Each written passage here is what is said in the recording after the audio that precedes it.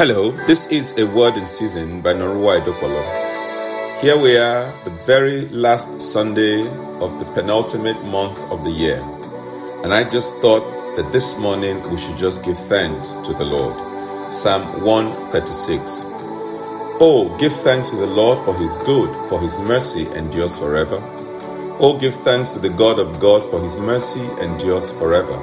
Oh, give thanks to the Lord of lords, for his mercy endures forever.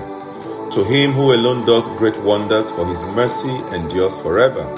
To him who by wisdom made the heavens, for his mercy endures forever.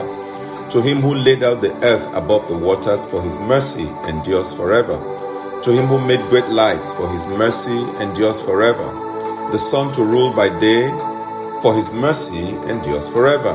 The moon and stars to rule by night, for his mercy endures forever. To him who struck Egypt in their firstborn, for his mercy endures forever, and brought out Israel from among them, for his mercy endures forever, with a strong hand and with an outstretched arm, for his mercy endures forever.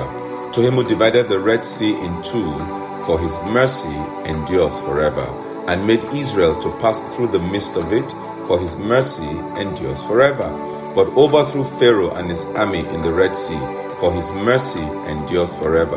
To him who led his people through the wilderness, for his mercy endures forever. To him who struck down great kings, for his mercy endures forever, and slew famous kings, for his mercy endures forever. Sihon, king of the Amorites, for his mercy endures forever, and Og, king of Bashan, for his mercy endures forever. Why don't you add what he has done for you, and then add also, for his mercy endures forever. God bless you. Amen.